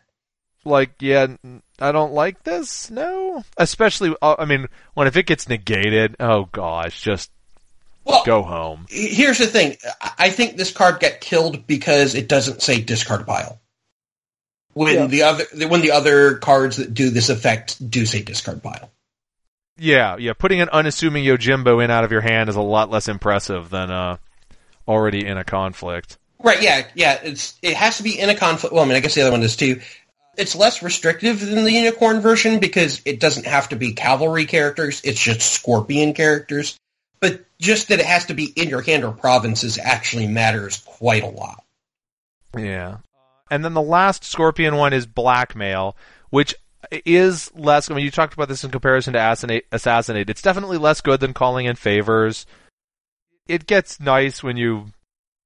in the same sort of situations, a lot of the same situations where Assassinate is nice, where it's like, oh, you have a 2-cost character with an attachment on it. Well, I guess taking that character will be an 8-point swing. in this combat. Right. But you are paying 3 for a 2-cost character. But it is 3, yeah. And it has to be during a conflict, which means they're going to get bowed during it. It doesn't straighten them or anything. Yeah, I mean, well, the main thing is they get bowed because you got them in this conflict. Right. I think it's a one-of, because just, you draw this and play it at the right time, you win the game. Yeah. They play a guy to defend, they strap a couple items on him, you grab him away, and now you, like, their +6 is now your +6, and hey, look, there goes the Stronghold. Yeah. So, the Scorpion have a lot of options. Remember how I said we should try to, like, do these clans faster? I think we're actually doing these clans slower, somehow, than our prior ones.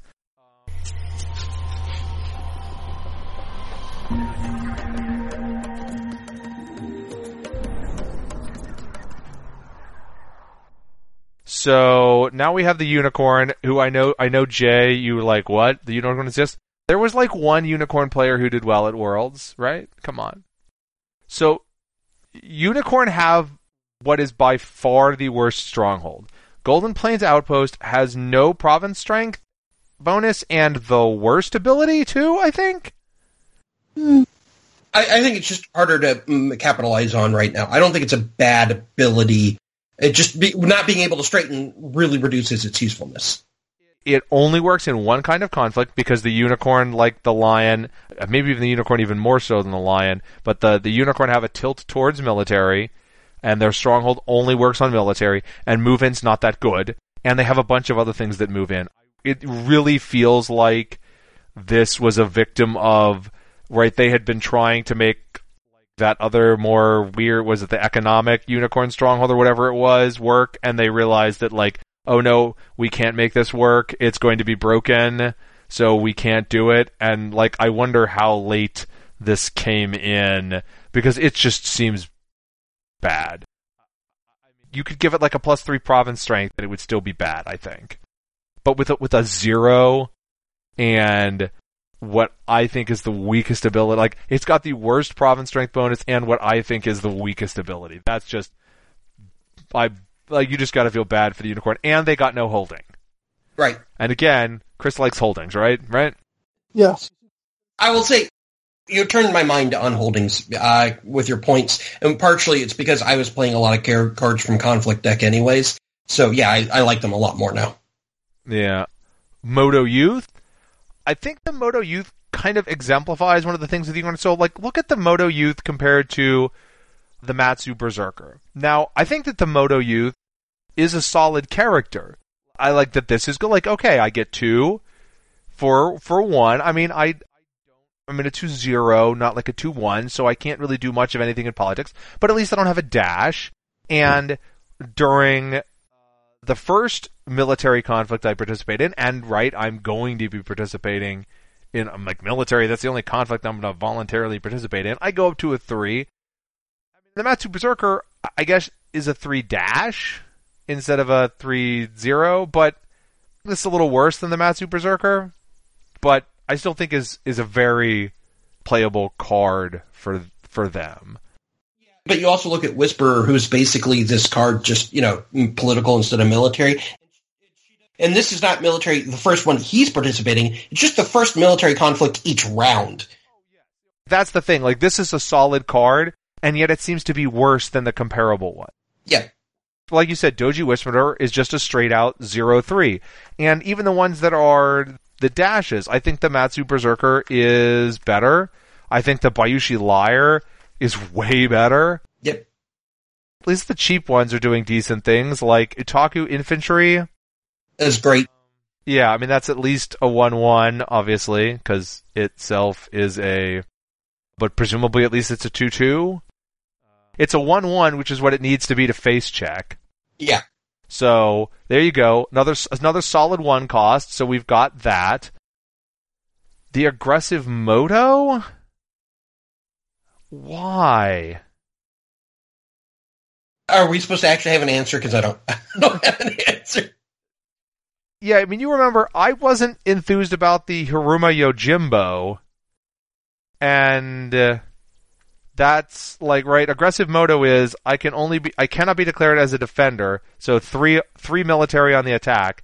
The Haruma Yojimbo is I cannot be declared as an attacker. She's a 4-3. Now, it's a little unfair to compare the 4-3 to the 3-0 because if you're only a defender, right, it's like the Shiba Peacemaker is only a defender on one stat, basically. The Haruma Yojimbo is only a defender on both stats, which is more important for defense, but still, couldn't this guy have been a 4-0 for 2 if he could only be right a defender? I don't know. I mean, I guess that lets him crack whatever, but I guess it's more dangerous to have randomly massive stats on offense, but still, the 3-0 for 2 with a big drawback seems like a bad card. Yeah. I don't know. Border Rider is, on the other hand, really good. Yep. Bow is strong, Straighten is strong. I mean, the Border Rider is only a 2-1, thankfully. Yeah. So this was on a 3-3 body. I mean, like we go back to Nintendo Master. I got to work for that, but hey, it's a 3-3 and it stands out. But Border Rider is extremely good. The Unicorn are going to be, even if they had better options, they'd still be playing with that one. Yes. She's just good. She actually makes her stronghold work. Mm-hmm. Meishodo Wielder is also, I think, pretty strong. Yes. I mean, yes, half the time it's bad, but you've probably got other things to spend your fate on then, and the next turn it'll be a 2-2 for 1. Yep. Not having cavalry does suck, but... Yes, there are things that, the Otaku infantry doesn't have cavalry either. There are definitely things that, that they don't hit on, but I feel like we've got 4 good cards for the Unicorn so far. It gets more problematic later on. Like, starting with the Shinjo Outrider, I don't really want this guy in my deck. That doesn't mean he's not in my deck, don't get me wrong. But, again, I really feel like moving into a conflict is just a bad ability. As it is. I mean, I don't know that it's necessarily a bad ability. I mean, like, one of the things that's holding back Unicorn right now is what Lion have is that they have enablers to flip up their provinces. So you can make a lower to the ground deck, and it's okay because you can actually see multiple of your provinces. The Unicorn just don't have anything like that. So obviously what you really want to do is send your Otaku infantry or whatever into a province, right? And then, depending on what they assign to defend, you move in your Shinjo Outrider, although your Stronghold also does that. But so you can then also send in another character if you need to. That's not necessarily bad, and that's kind of what the Unicorn do. But it's why couldn't this have been during a conflict? Move this character to or from the conflict. It would be would be really good. Yeah. And I don't think that's an unreasonable character. One of the things that you said in there is also significant, which is a problem with the Stronghold, is that this overlaps heavily with the Stronghold ability. Yes, it's more versatile than the Stronghold ability, but I don't know. I mean, you're right that you can assign one character, force them to commit to a defense, and only then decide to go in. But I much prefer the committing and then pulling out. Right. With the send home, because that also has the ability to, I think I'm going to try to win, I'm trying to win this, and then oops, that's not going to happen. Get me out of here so I can fight in the next conflict. This actually has some not overlap because it doesn't care what the conflict type is. So you can send in your Meishodo Wielder, or you can send in your Otaku infantry, and those two, either of those with Outriders, going to take most provinces by themselves if they don't defend.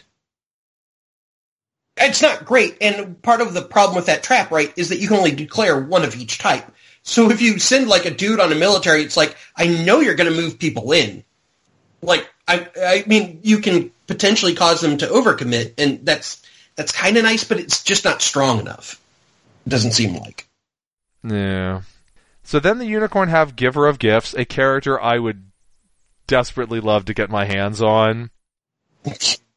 Being able to move your fans and your katana onto characters who are not about to die is a huge deal. You can attack, throw an attachment on somebody, They finish their fight, they go home, they're bowed, there's another conflict, you move the attachment.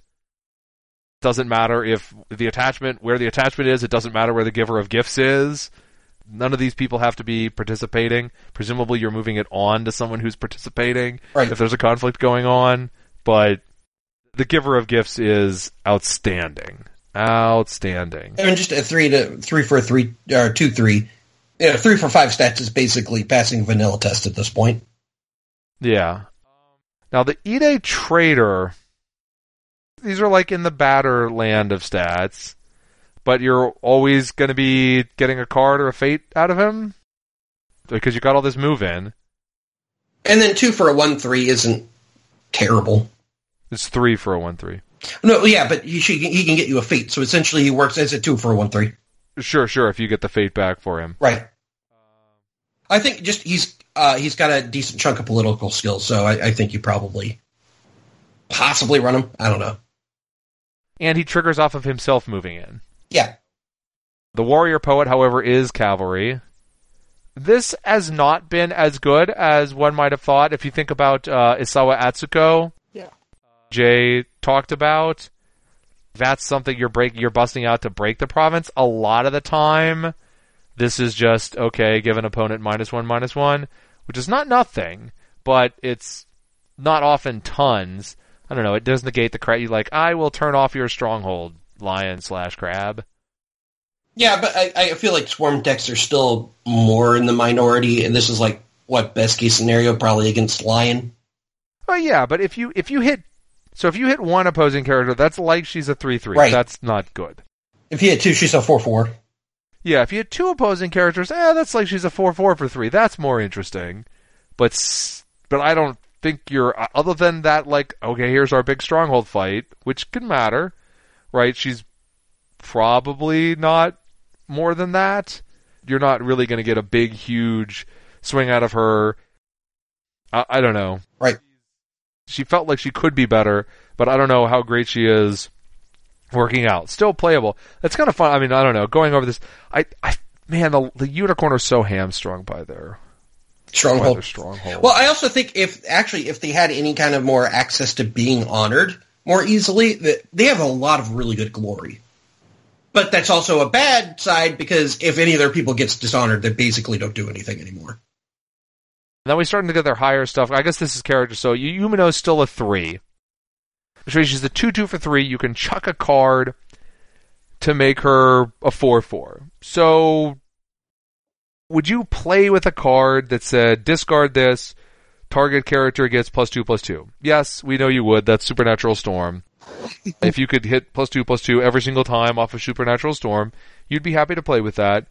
But first you have to buy a character who's a 2/2, who like should already be a 3/3 instead of a 2/2.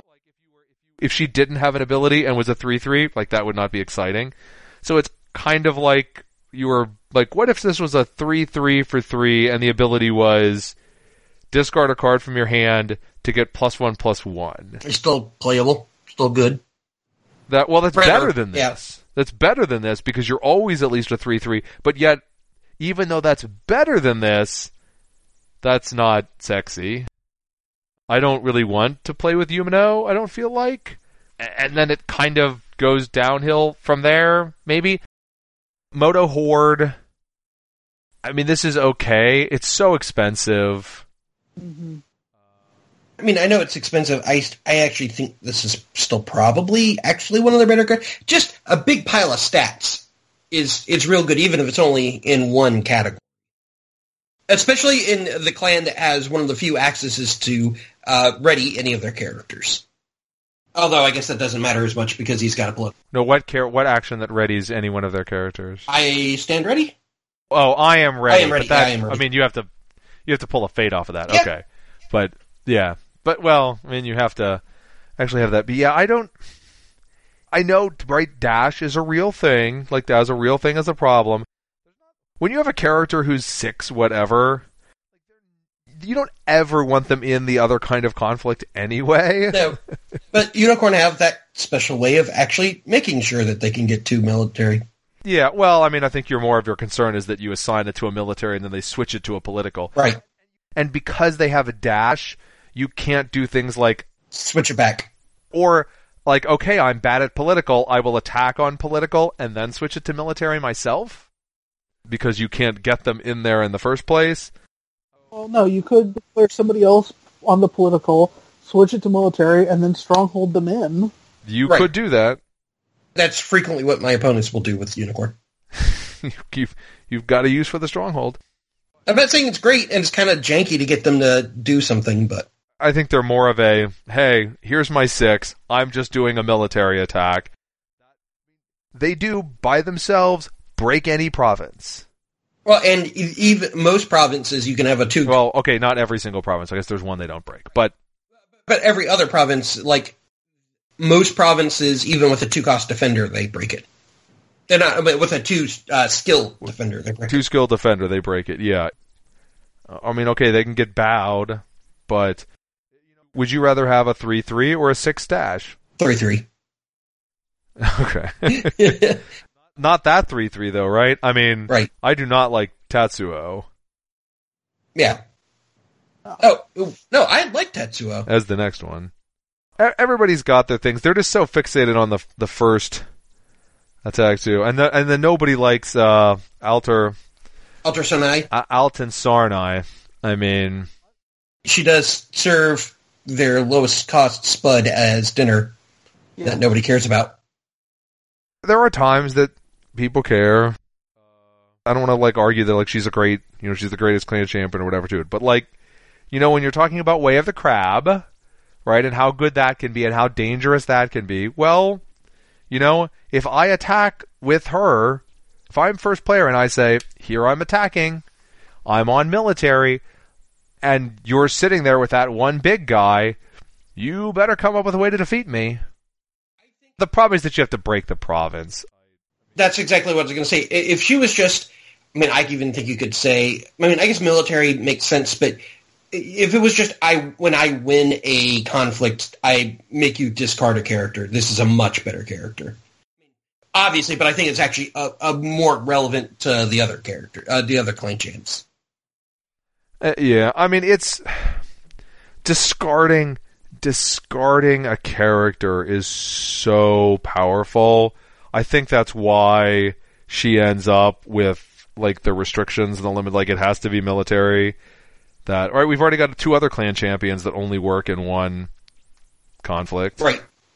Well, but I still think, I understand why they put the restriction, but I think there's enough cheap guys you have to, especially against Unicorn, right? Because you don't know if they're going to be running their province, so you're probably buying more spuds than you normally would. Just because it's like playing against Crab. You're probably buying more spuds than maybe you normally would because you have to play against those cards. So you can't just let them blow you out with it. Yeah, I'm sorry. Let me correct myself. There are 3 other clan champions who only work in one particular province. There's Hitaru and Totori on on one each, and then Shoju. Although, Shoju versus Alter Sonai kind of emphasizes how bad. They both can kill a person too, but he's so much better at it than she is. Yep. Jeez. You obviously have a higher opinion of a lot of the guys than I do, but they have a solid quantity of dynasty cards down at the low ends. I'm not really hot on their expensive stuff so much. I do actually like the Moto Horde better than the other expensive stuff, but the Stronghold, I just do not like the Stronghold at all. Well, I think the Stronghold actually makes their other characters not as good, right? Because Tetsuo is literally, I bring 2 characters into any kind of conflict I want. I don't actually think that's a bad ability with the 3/3 body. But who are you bringing in? And you're not straightening anybody. So with the different Stronghold, the instant you turned one of these characters to move and straighten, they're insanely good. Oh, right. I don't think you could put a straighten on any of them, but you could have a Stronghold that's reaction after your character moves, straighten it. That would be too good. I think, off the top of my head. Maybe so, but, there's still... if you're restricting it to once and they're having to use their own ability to do it, etc., I think it could potentially be okay. Well, at least then it would more justify its 0 province bonus. Honestly, the 0 is much less important. It's easy to look at and be like, clearly that's worse than anyone else's, but I mean, obviously when it matters, it really matters, but your ability, you're going to use the ability on your stronghold a lot more than the province strength on your stronghold is going to come into play. There's a good chance, right, that you use your stronghold ability every single turn. And the province strength usually only comes up once. And if your stronghold ability is good enough, then it never comes up. Right. You know, don't get me wrong, I'd much rather have a bigger number on my stronghold. You know, why wouldn't you? But if it was a +0 and actually had a more universally useful ability, I think that people wouldn't get grumpy about the +0. I mean, sure, they'd want it to be higher, but I don't know. So let's see. On the conflict side, continuing their tradition of having good guys that are cheap, I like the Iuchi Wayfinder. You don't want to overstate the potency of the Iuchi Wayfinder, but hey, it's a body. It lets you look at the provinces. It can be a huge deal whether or not you walk, say, a character with Fate on them into a Meditations on the Tao. It can be a huge deal to know that, oh, that's the province with Rally the Cause on it. I probably shouldn't sign my Moto Horde there. That guy, I think, is an auto-include for them. The E-Day Messenger. Please tell me we can agree that the E-Day Messenger is atrocious. Yeah. Okay, good. I gotta pay a Fate to move a guy in now? Are you kidding me? And I'm paying 2 for a 1/2. Oh, gosh. So, favored mount, a lot of people seem to like. It's probably not going to surprise you that, given everything I've said about the strength or lack thereof of move-in, that I am not enthused by favored mount. I see a lot of people doing a decent number of people doing the Unicorn Splash with favored mount as part of the splash, and I'm like, no. I feel like at that point they're doing the splashing favored mount just so they can put Born in War onto their non-unicorn people too. Because, 2-card bad combo is a good thing. Yeah, that I have not seen people do. Well, and that's the funny thing is, the ability is better out of not unicorn.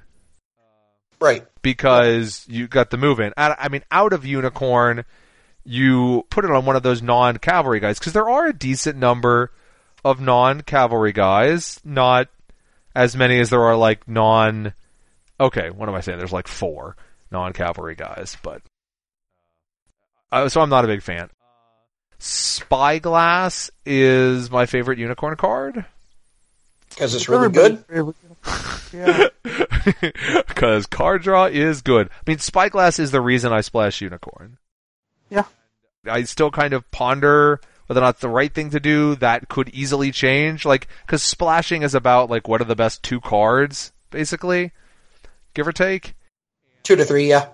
Yeah, if there's low enough influence costs and you're a keeper roll, it's not often you're going to get to the 3rd card if you're a seeker. But Spyglass is the reason that I do unicorn. Like I said, I'm not sure if that's necessary. I don't know if that's the right thing, and it could very easily change because just 1 card, like Crane. If you guys got a good second Fate card, I'd be over there in a heartbeat. Wait, what do you think is not good? Well, what's the only one good is Oh, well, Admit Defeat would be, if I played Crane, if I went to Crane, Admit Defeat would be the reason I would splash Crane right now. Perfect Gift's not bad. I know you really like it. To me, that's not a reason to splash. Fair. What if I just bring in Voice of Honor and maybe I'm when I get it off, I'm just gonna laugh at people. Maybe if your Katsuki people would stop kneeling in blood, you could actually be honorable enough to get it off. I don't know, but yeah, it's really, yeah, because I have nothing else in my deck that's gonna, like, I've got Court Games and the Ring of Fire. Not at all reliable, but if you could draw multiple cards, if you could draw like 3 or 4 cards off of a Spyglass, that is a lot of card draw. And just to skip ahead, right, like the other, now that I'm down to Seeker, right, it's like 3 Spyglass and a Captive Audience. And like an Ayuchi Wayfinder is what I have in there right now. When my Keeper roll went away, I lost the second Captive Audience. And Captive Audience sometimes does nothing, but sometimes is fantastic. If you're Unicorn, it's more consistently fantastic. It's like, because Dragon have relatively balanced stats, it actually comes up less with us, but still, there are times when it's just, like all by itself. Oh, you've got like 8 political, and 2 military. Sure, I'll just play this, and now you can't possibly take the province. We're more balanced than we ever really have been, but, as a Crane player, I hate this card so much. Even if you're a relatively balanced clan, when you declare a political conflict, or defend a political conflict, you tend, especially if you're declaring is the biggest one, if you declare a political conflict, you tend to be assigning your guys who are better at political. It might be people who are both, but even if you're relatively balanced, you still have like a 0-3 and a 1-4. Well, the 1-4 stops you from playing the Captive Audience, so never mind that. And if you then play effects to pump people, like, oh, here's my Ornate Fan. So there are times when it doesn't come up, but there's every once in a while when it's really great. And Captive Audience is a exceptionally good card for them. I think those are their 3 best cards out of the conflict side: Ayuchi Wayfinder and Spyglass and Captive Audience. Not in that order. I think Breakthrough and I Am Ready are not too far behind. Yeah, I Am Ready, but not as a splash card because it specifies pony. Oh, I see. Yeah. Sorry. Yeah. It is terrible as a splash card. Yeah. I mean, like, taking a Fate off of that character is a big deal. It is. It is, but you're readying, so basically you're buying a later turn with that guy to get the value out of them now. Yes. Yeah, you're not getting an extra conflict, you are accelerating the conflict that you're going to get. Or making sure you take the Stronghold. I just like the Bow Negation better out of Lion. I know that that's not as broad as this, because this, you can stand the guy up between conflicts. But, so Breakthrough, you guys, did you say something positive about Breakthrough? Yeah. I did. Obviously, they want to go first, right? So there's going to be problems with that, just generally. But I cannot tell you how many times I've had Breakthrough played on me, and then Captive Audience played on me, and lost 2 provinces real fast. Well, yeah, but how much did it matter that they accelerated when the second province taking happens? I mean, they can still do that when they declare their second conflict. Well, when it's between Province 3 and Stronghold, it matters quite a lot. That is a good point. Yeah. Yes, it could matter quite a bit. But, is that the only time you're worried about Breakthrough? Really? Though, is when they're going straight onto the province? I mean, straight onto the Stronghold? I still think that there's some temple. Maybe it's just misperception or whatever. But it does make me have to decide to defend the second one or not. Well, that's the funny thing. I almost, like, psychologically, which does not mean that this is the, correct, but psychologically, like, if my opponent takes a province and then breaks through, well, one way that it matters is that they get first and they get the next pick of the rings, which can be important. But psychologically now, like, this is it. There's no longer the issue of I'm going to make a second attack, and I have to decide in making that second attack who I need to hold back on defense. There is no more holding back on defense. I know that whoever I don't defend with is going to get to crack back. Right. There are other things it does. It can shut down your Doji Challenger. I don't have anything like that, but it can, if you break and then swing again, you just turned off the ability on what is arguably Crane's strongest character. I just also think that this is a tempo card. It's kind of a weird tempo card, but it's a tempo card. Because say I have, like, I don't know, a 1-3 character, or like an 0-2 or 0-3 character. Somebody with 3 politics or whatever. I can just go ahead and swing that at a province, even if it's mostly better maybe as a defender. But say I see, you don't really have that much political on your side. I'm just going to go swing, and maybe I have a card in hand, and I can take your province if you decide not to defend it, if you want to try and take 2 in a row. Now, like, I have to decide, before I get to do that, I get to decide, go ahead and do that. And like you said, with the rings, right, you can't take Ring of Water and just win Ring of Water, and then they either have to defend or, they're going to get bowed anyways. I'm not saying it's the best card. I think it's like a 2 of. I think it's, again, one of these cards that, like, if it's at the right time, it can be really, really good. So there's Breakthrough. Born in War is bad. Way of the Unicorn is, I don't know, like making up for the fact that they have all this stuff that they really want to go first for? I think it's pretty decent. Like, I think going first is a pretty good advantage. Like, it's definitely one of the only ways you don't run 3 of, but going first helps you.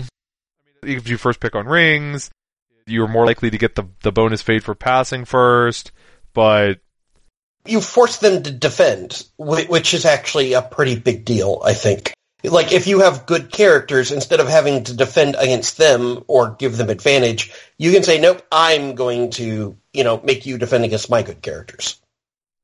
And then their last one is Cavalry Reserves. Like, right, this is the Unicorn version of Ambush, just to, do another painting of them as sort of the opposite of Scorpion in a way. But they don't get it out of hand. They don't get it out of provinces, but they do get it out of their Dynasty discard pile. So, how does this compare to Charge? Like, Charge is pay 1, get 1 guy. This is pay 3, get 6 cost of guys, which is probably 2 people, but I guess it might be 3 if they're little ones. Or you're a champ. The upside of Cavalry Reserves is out of your discard pile, right? Like, if you could charge out of your discard pile, yeah, that'd be great. But partially that's because you only need the 1. But this is, if you bring in your champ, like, charging in your champ costs 1, Cav reserving in your champ costs 3. Yep. I would much rather use this for like 2 or 3 small bodies and just try to overwhelm province. Yes. And you also don't get the fate. Like, clan champions, you really want to put the fate on them. But yes, I would much rather, all of the things being equal, if I don't know what the circumstances are and I just have to choose one, yeah, I'd rather have a 3-cost guy, a 2-cost guy, and a 1-cost guy, or whatever, than here's my clan champ. I know it's making, like, outside conditions for the card, but there are times when, say, you're playing against Dragon, they have 1 super unit, and you're, like, sent a Moto Horde or whatever, and they're like, well, I'm not going to defend, I'm just going to crack back against you. You Cav reserves, Alter Senai in, and then they don't have a character anymore. It's an outside case, but it can happen. That would be bad for the Dragon player who now has no characters at all in play, but that, like we said earlier, like with Crab, there are motivations when you are playing against Unicorn to have little spuds. For the clan champion and for face checking. Well, so I think one of the biggest, the 2 things I would say about, well, probably 3 things. Their stronghold is just not great with the meta, and probably not strong overall. Their low-cost guys are the best, but they have nothing to actually accelerate little guys out of the province. And I think some of their cards are just incredibly strong in the right situations, but they don't have very many universally good cards. Yeah, a lot of their cards are not just, we're good at military. There's a ton of their cards that are just, we're only good at military, but there's a good number of their cards that are like, we're good in your first conflict. And right. your first, likely your first military conflict, because we're no good at that other thing. Like, Born in War doesn't really compare to the, whatever the banner is for Lion, right? That you don't bow during military conflicts. I don't think Cavalry Reserves is actually as good as the one where you put one on each of the Bushi after you break a province. For greater glory? For greater glory, right? Like, because I think the Unicorn are most directly comparable to the Lion overall, and the Lion's tools are just way better than the Unicorns generally. Well, and the Lion actually have some politics if they want it, right? They've got the O2 for 1, and they've got the pseudo-4 for 2, and if you want to shore up your political with Unicorn, you've got, like, the E-Day Trader, and that's it. And bring here come the Atomo Courtiers. I think if they can just get some universally good actions and other cards, and maybe another Stronghold, I don't think they're far down. I know it seems a lot. Like, I don't even think you need all of those. I don't think they're that far from being good. They're just a little bit lower than everybody else right now. They're lower enough that it is noticeable. Yeah. Right, that you can be like, yeah, we all agree that Unicorn are definitely the worst faction. Well, and I also think that they're a much higher skill cap faction, which does not help at all in a game that's already somewhat complex. Okay, so that I think will be the end of this blockbuster of an episode at the end of the blockbuster series of episodes. Stay tuned until I don't know when we will actually talk about what happened at Worlds, and there's been several pieces of fiction, and probably any second now, I think Thursday, actually, by any second, which what I mean by any second now, there will be a new Dynasty pack out, so there's still going to be lots of L5R to go, but I wanted to make sure that we got this done, and hopefully I'll be able to get it out and edited to you folks in a reasonable amount of time.